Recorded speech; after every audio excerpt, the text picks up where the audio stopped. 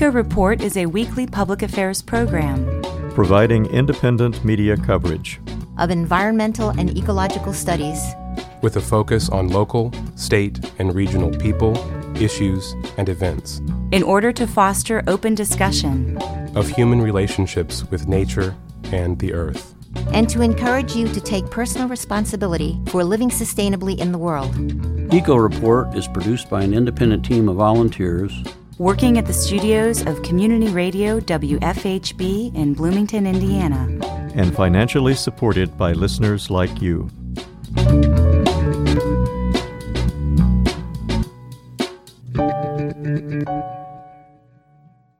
Hello and welcome to Eco Report. For WFHB, I'm David Lyman. And I'm Juliana Daly. Today, in our feature, Enrique Sanz from the Indiana Environmental Reporter talks about recycling challenges. That's coming up later in the program, but first, your environmental headlines. At least half a dozen utilities have released plans to get to net zero emissions, or close to it, by 2050. Now, a Michigan company has said that it will get to net zero emissions by 2040, the fastest timetable of any major utility in the country. Currently, Michigan derives its electricity primarily from three sources: coal, natural gas, and nuclear. Thus, the state has a long way to go to achieve its goal of net zero emissions. Consumers Energy has pledged to build no new fossil fuel power plants. Patty Pope, Consumers Energy President and CEO, said in a statement, quote, "Consumers Energy is proud to do our part to protect the planet with our new goal, and we look forward to working with Michigan residents to help them understand and do their part so we can accomplish great things together," end quote.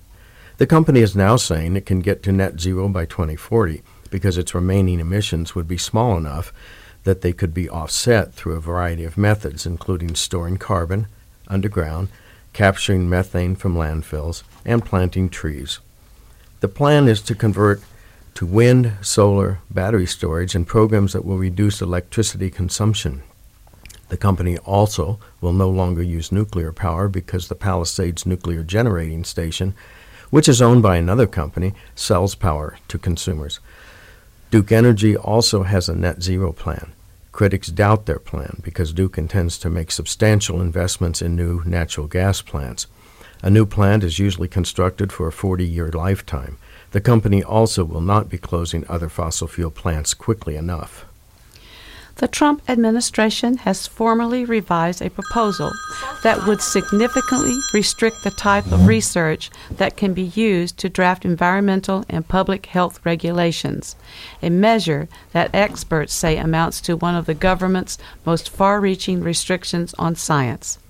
Given the revisions made public, scientists warned that the new standards would let the federal government dismiss or downplay some of the most important environmental research of the past decades. That includes research that definitively linked air pollution to premature deaths. The proposal is one of dozens of environmental protection rollbacks that the Trump administration is scrambling to finalize before the presidential election in November.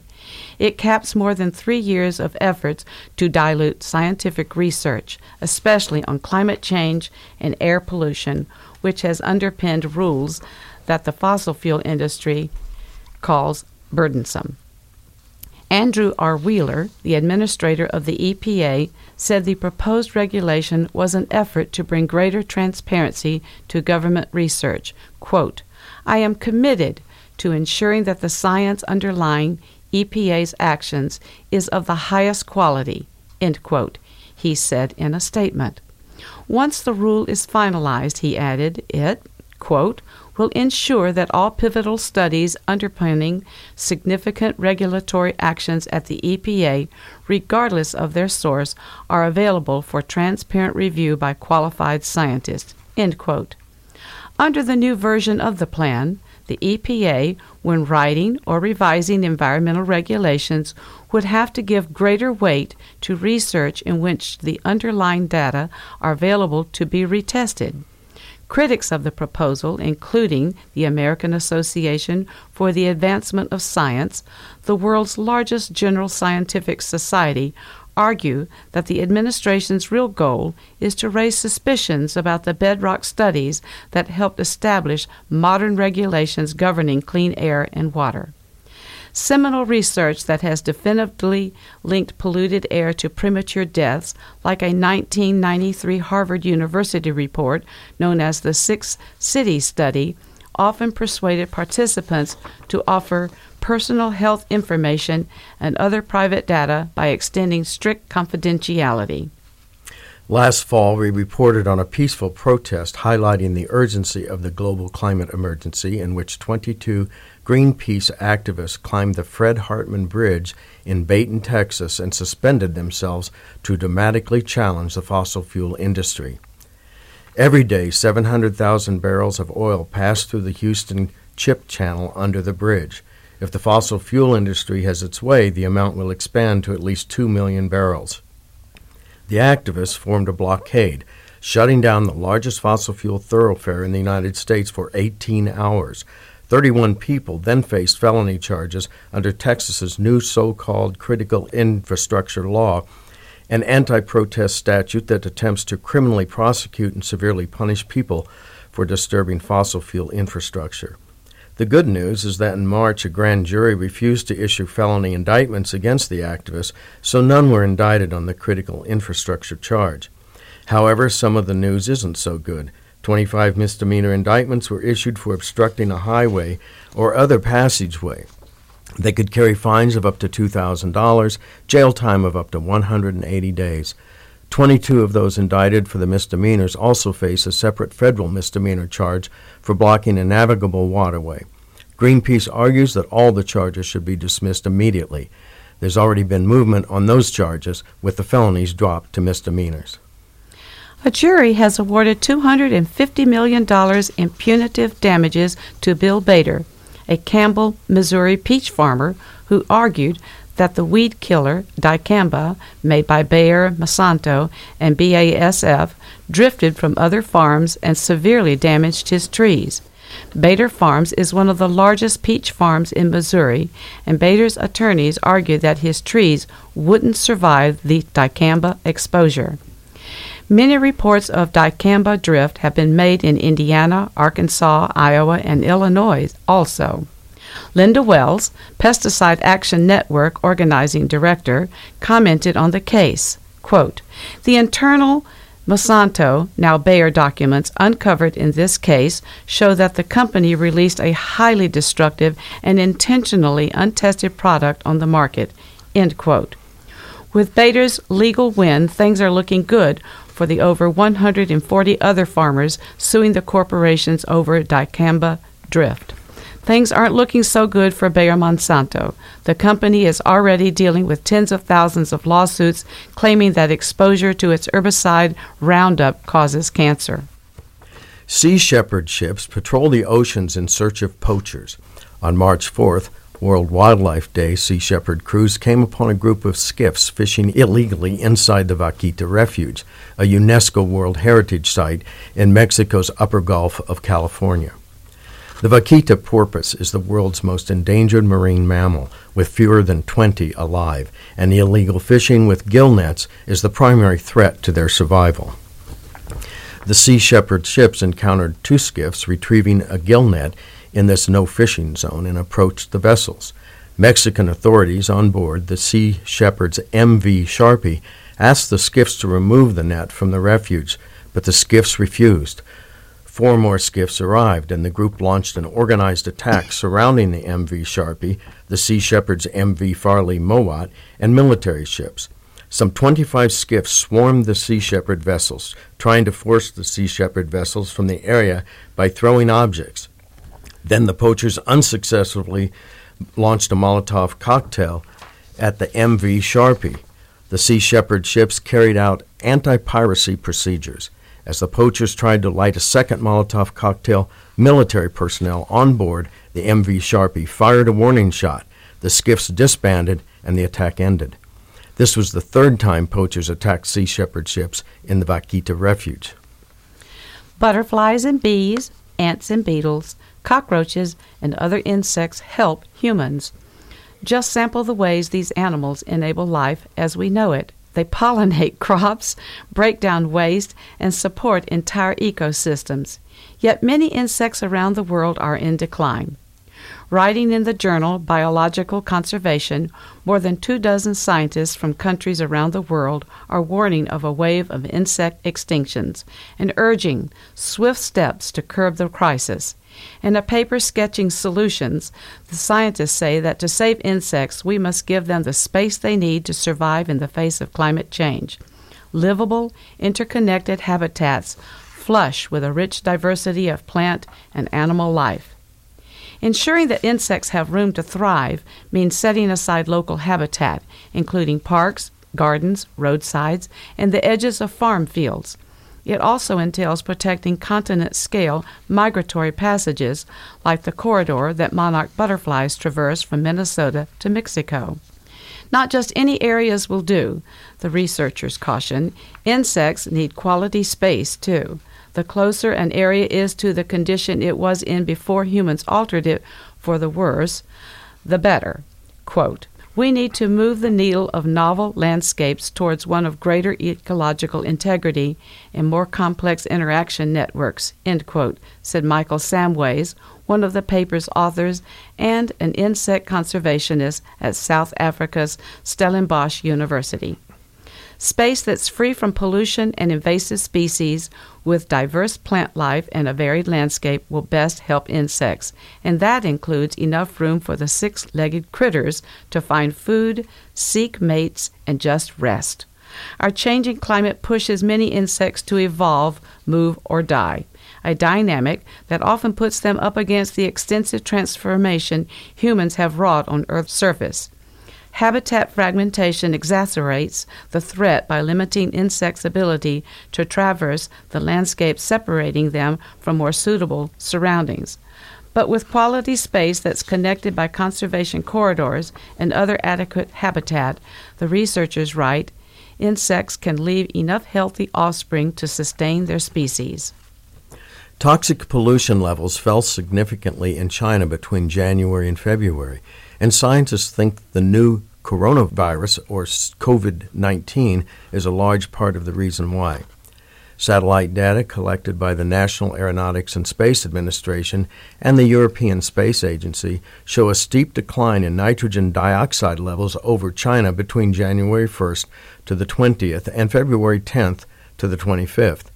The two periods coincide with the time before and after Chinese officials implemented a quarantine in Wuhan, the epicenter of the COVID-19 outbreak. This is the first time such a dramatic drop-off over such a wide area for a specific event has been observed. Nitrogen dioxide is a noxious gas emitted by cars, power plants, and factories. Short-term exposure can aggravate the symptoms of asthma, and longer-term exposure can cause people to develop asthma and be more vulnerable to respiratory infections, according to the EPA. The decline in emissions over China came after January 20th, by which point transit in and out of Wuhan had been halted and local businesses had been shuttered. The decline in pollution levels began over Wuhan and then spread across the country. Nitrogen dioxide levels have fallen before, but never so steeply and widely. Scientists also usually observed a decline in Chinese pollution levels at the end of January and beginning of February, when businesses and factories closed for the Lunar New Year. However, the pollution levels usually rise again when the celebration is over, but this year they have not. People around the world are celebrating some recent major wins over the fossil fuel industry. In Canada's tar sands region, the largest ever proposed open-pit mine has been canceled. The company, Teck Resources, said that uncertainty over climate policy and protests in Canada convinced them to pull out. Massive resistance came from Indigenous Climate Action, 350 Canada, and many other groups. In the Philippines, a ban on all new coal-fired power plant projects in the province Antique has passed after 3 years of anti-coal protests in the region. The provincial board said the reason for the ban was the damaging health effects of coal. Last, a federal court stopped what would have been Latin America's largest open-pit coal mine in Brazil after a diverse campaign of marches, public education, and advocacy. The court said the coal company's failure to consult the local indigenous population was a major factor. Now the family farmers, indigenous communities, and fishers, plus the 4.5 million people of the nearby state capital, Porto Alegre, are safe. The mine would have emitted 4.5 gigatons of carbon dioxide over its lifetime. In Canada, rail blockades, sabotage, and demonstrations are taking place as people are organizing to support the Wet'suwet'en First Nation as its members defend their unceded land against multiple oil and gas companies trying to build pipelines through it. The Wet'suwet'en people are also having to defend themselves against the Royal Canadian Mounted Police, or RCMP, who are actively supporting the company's endeavors. After a raid and arrests of protesters by the RMPC, the rail blockages began, along with highway shutdowns throughout the country, causing major disruptions to industry and the economy. Prime Minister Justin Trudeau has been taking the side of industry and pushing extractive projects through. Laws have been passed that, like similar ones in the U.S. sponsored by oil and gas companies, attempt to quell resistance to the pipelines by increasing the penalties for blocking so-called critical infrastructure. In late February, the RCMP raided the main organizers of the rail blockages in Indigenous territory, spurring more blockades. People have been undertaking mobile blockades to prevent trains from moving and to evade police. And now for our feature, we will hear Enrique Sanz from the Indiana Environmental Reporter talk about recycling challenges. Did you know most of the things you think are recycled actually aren't? That's right. Many of the recyclable goods we put into our recycling bins are sent to get recycled, but are not accepted for many reasons. It could be that you didn't wash out that peanut butter jar well enough, which could contaminate the recycling process. Or it could be because of China. The country stopped accepting many categories of recyclable plastics. Now, instead of being recycled abroad, they're crowding our landfills. So what do we do now? The Subcommittee on Environment and Climate Change will now come to order. Congress is taking a crack at figuring out how to address what they're calling America's plastic waste crisis. The Subcommittee on Environment and Climate Change held a hearing where they called up recycling and product reuse experts and the trade groups that represent plastic makers. Illinois Representative John Shimkus summed up the hearing. Recycling is an issue that I believe makes great sense for both the environmental and economic perspective. We've heard a lot about the demise of recycling in America after China ended imports of recyclables from the U.S. The recycling industry, however, remains extremely important to the U.S. economy. Additionally, recycling conserves our natural resources and permits obsolete, previously used surplus and byproduct materials to be processed into specific commodities that are used to manufacture new products. In 2018 alone, more than 120 million metric tons of scrap material was processed in the United States for reuse, generating $109.78 billion in economic activity and directly employing 164,000 Americans. Is recycling perfect? Absolutely not. Are some recycling sectors better positioned than others? Of course they are. Are global markets and individual commodity prices determinative on whether certain items are recycled and the quality of those products? Of course. Is there room for improved education, infrastructure, and research? Certainly there is. These are all worthy subjects that I hope we can get to today. Witness testimony fell into one of two camps. They either said recycling was only a partial solution to the country's waste problem, or that recycling is the best option we have. University of Georgia professor of engineering Jenna Jambek was the first to testify. The best thing you can do environmentally is not produce waste in the first place. No matter if material is reused or recycled, it all takes effort, energy, and often transportation, so not having to manage waste at all is best. I say this for us to keep in mind as we discuss how we manage our waste today, the logistics, the practicalities, the human dimension, and expenses associated with it, that not producing it in the first place should be our primary goal. But the reality is that even as we move towards a circular materials management, which is a critical step towards circular economy, we will still have waste to manage, and right now the U.S. leads the world with waste generation. Globally, 2 billion metric tons of waste is generated. In the U.S., the per-person waste generation is 2 to 6 times the waste generation of many countries around the world. While we're the third most populous country, we only have 4% of the population, but we generate 16% of the world's waste stream. Next to speak was Lynn Hoffman, co-president of Minneapolis, Minnesota-based Eureka Recycling, a nonprofit recycling organization. Hoffman told subcommittee members that Congress should reprioritize where it's spending much-needed dollars. For example, number one, PET bottles like water and soda bottles, highly recyclable and in theory in great demand from brands who are making new public comments to use more recycled PET in their packaging. Yet right now, only 1 in 10 PET bottles are recycled in the U.S., and prices for recycling PET on the market remain far too low because we're competing with cheap, heavily subsidized virgin ethylene derived from fracking and other extraction. Compare PET bottles to other plastic that have less or no value, no end markets, and major challenges to collect and sort, such as number 6 polystyrene or number 3 PVC. Rather than spend the billions of dollars needed up front to create entirely new systems to recycle these items, a less costly and more effective approach would involve bans and fees to encourage the reduction, redesign, and phase out of the most problematic materials. Keith Chrisman, managing director of the Plastic Markets American Chemistry Council, told Congress that plastics industry supports recycling to create a circular economy. The benefits of plastics are diminished when it ends up in the environment. Plastics are critical to modern society, from lightweight car parts that save energy, to insulating our offices and homes, to delivering essential health care, to preserving food and preventing food waste. Plastics play an essential role in our society. Unquestionably, China's ban on imports of plastic and other recyclables has caused significant short-term disruption to our recycling systems. But this disruption has also created a new opportunity to create a circular economy for plastics and other materials. ACC and our members have committed to help create this circular economy. For example, we have committed to reusing, recycling, and recovering all plastic packaging by 2040. William Johnson, chief lobbyist for the Institute of Scrap Recycling Industries, said the public shouldn't lose faith in recycling. Because of the challenges being experienced in the residential recycling infrastructure, we are seeing a growing loss of confidence in recycling on the part of the general public, which is of great concern to all of us in the recycling industry.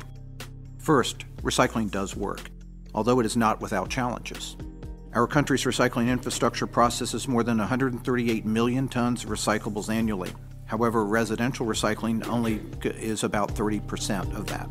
The other 70% comes from recycling of commercial and industrial materials that tends to be cleaner.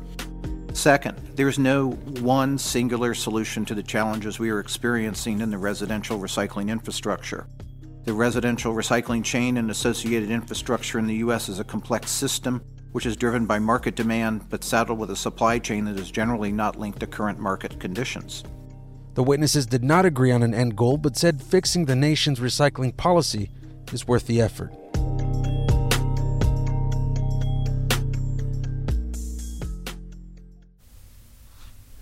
For Eco Report, I'm Juliana Daly. And I'm David Lyman. Support for Eco Report comes from Blooming Foods Market in Delhi, Bloomington's locally grown co-op grocery since 1976. Offering products with a focus on local, fair trade, natural, and organic, with support for farmers, producers, agencies, and artisans.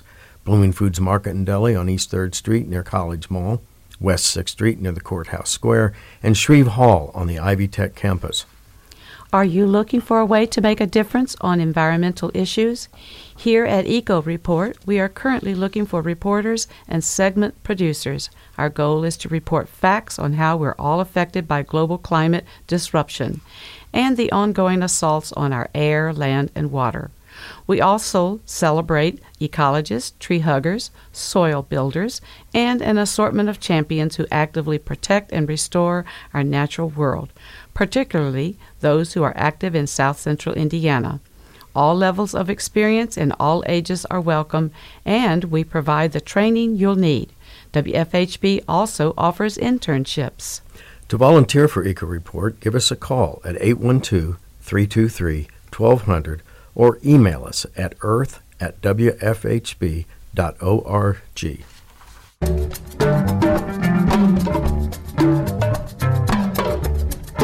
And now for some upcoming local events. MCIRS is offering a Take Control workshop in partnership with Ivy Tech Lifelong Learning on Saturday, March 21st from 1 to 4 p.m. at Karst Farm Park, located at 2450 South Enright Road in Bloomington. Learn how to reduce invasive species on your property. Register at https://bit.ly/2 capital U, capital G, small w, capital Q, capital K, small a. The website is case sensitive. Sassafras Audubon Society will host its 2020 Spring Duck and Donuts event on Saturday, March 21st at Stillwater Marsh near Lake Monroe. Learn tips on how to identify waterfowl while enjoying a cup of coffee and a donut. Learn more about reptiles and amphibians during Monroe County School's spring break. Plan to attend an indoor presentation at the Paintown State Recreation Area on Wednesday, March 18th, beginning at 11 a.m. for a Slithering Snakes program. Sign up by March 16th at http://bit.ly.springherbs-snakes. The Friends of Springmill State Park invite you to attend their annual meeting in the Oak Room at the Springmill Inn at 6 p.m. on Tuesday, March 17th. The group works to preserve, restore, and interpret the natural and cultural heritage of the park. It's St. Patrick's Day, so make sure you wear green. Brown County State Park continues their winter hike series with a Curious Quarry hike on Saturday, March 14th from 11 a.m. to 1:30 p.m. Meet at the Nature Center to carpool to the Horse Trail A. This is the longest hike in the series at 4 miles long. The route is rugged and slopey, so dress accordingly. Time will be allowed for exploring the quarry before heading back.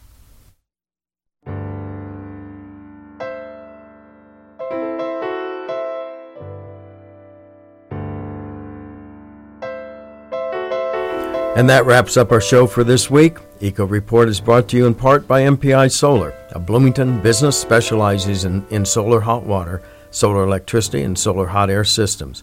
MPI Solar designs and installs solar power generation systems that encourage independence and individual responsibility. Found locally at 812-334-4003 and on the web at mpisolarenergy.com. This week's headlines were written by Norm Holy and Linda Green.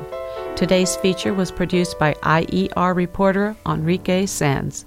Myself, Juliana Daly, compiled our events calendar. David Lyman wrote the script, and Linda Green and Patrick Callanan edited. Patrick Callanan produced and engineered today's show. For WFHB, I'm David Lyman. And I'm Juliana Daly. And this is Eco Report.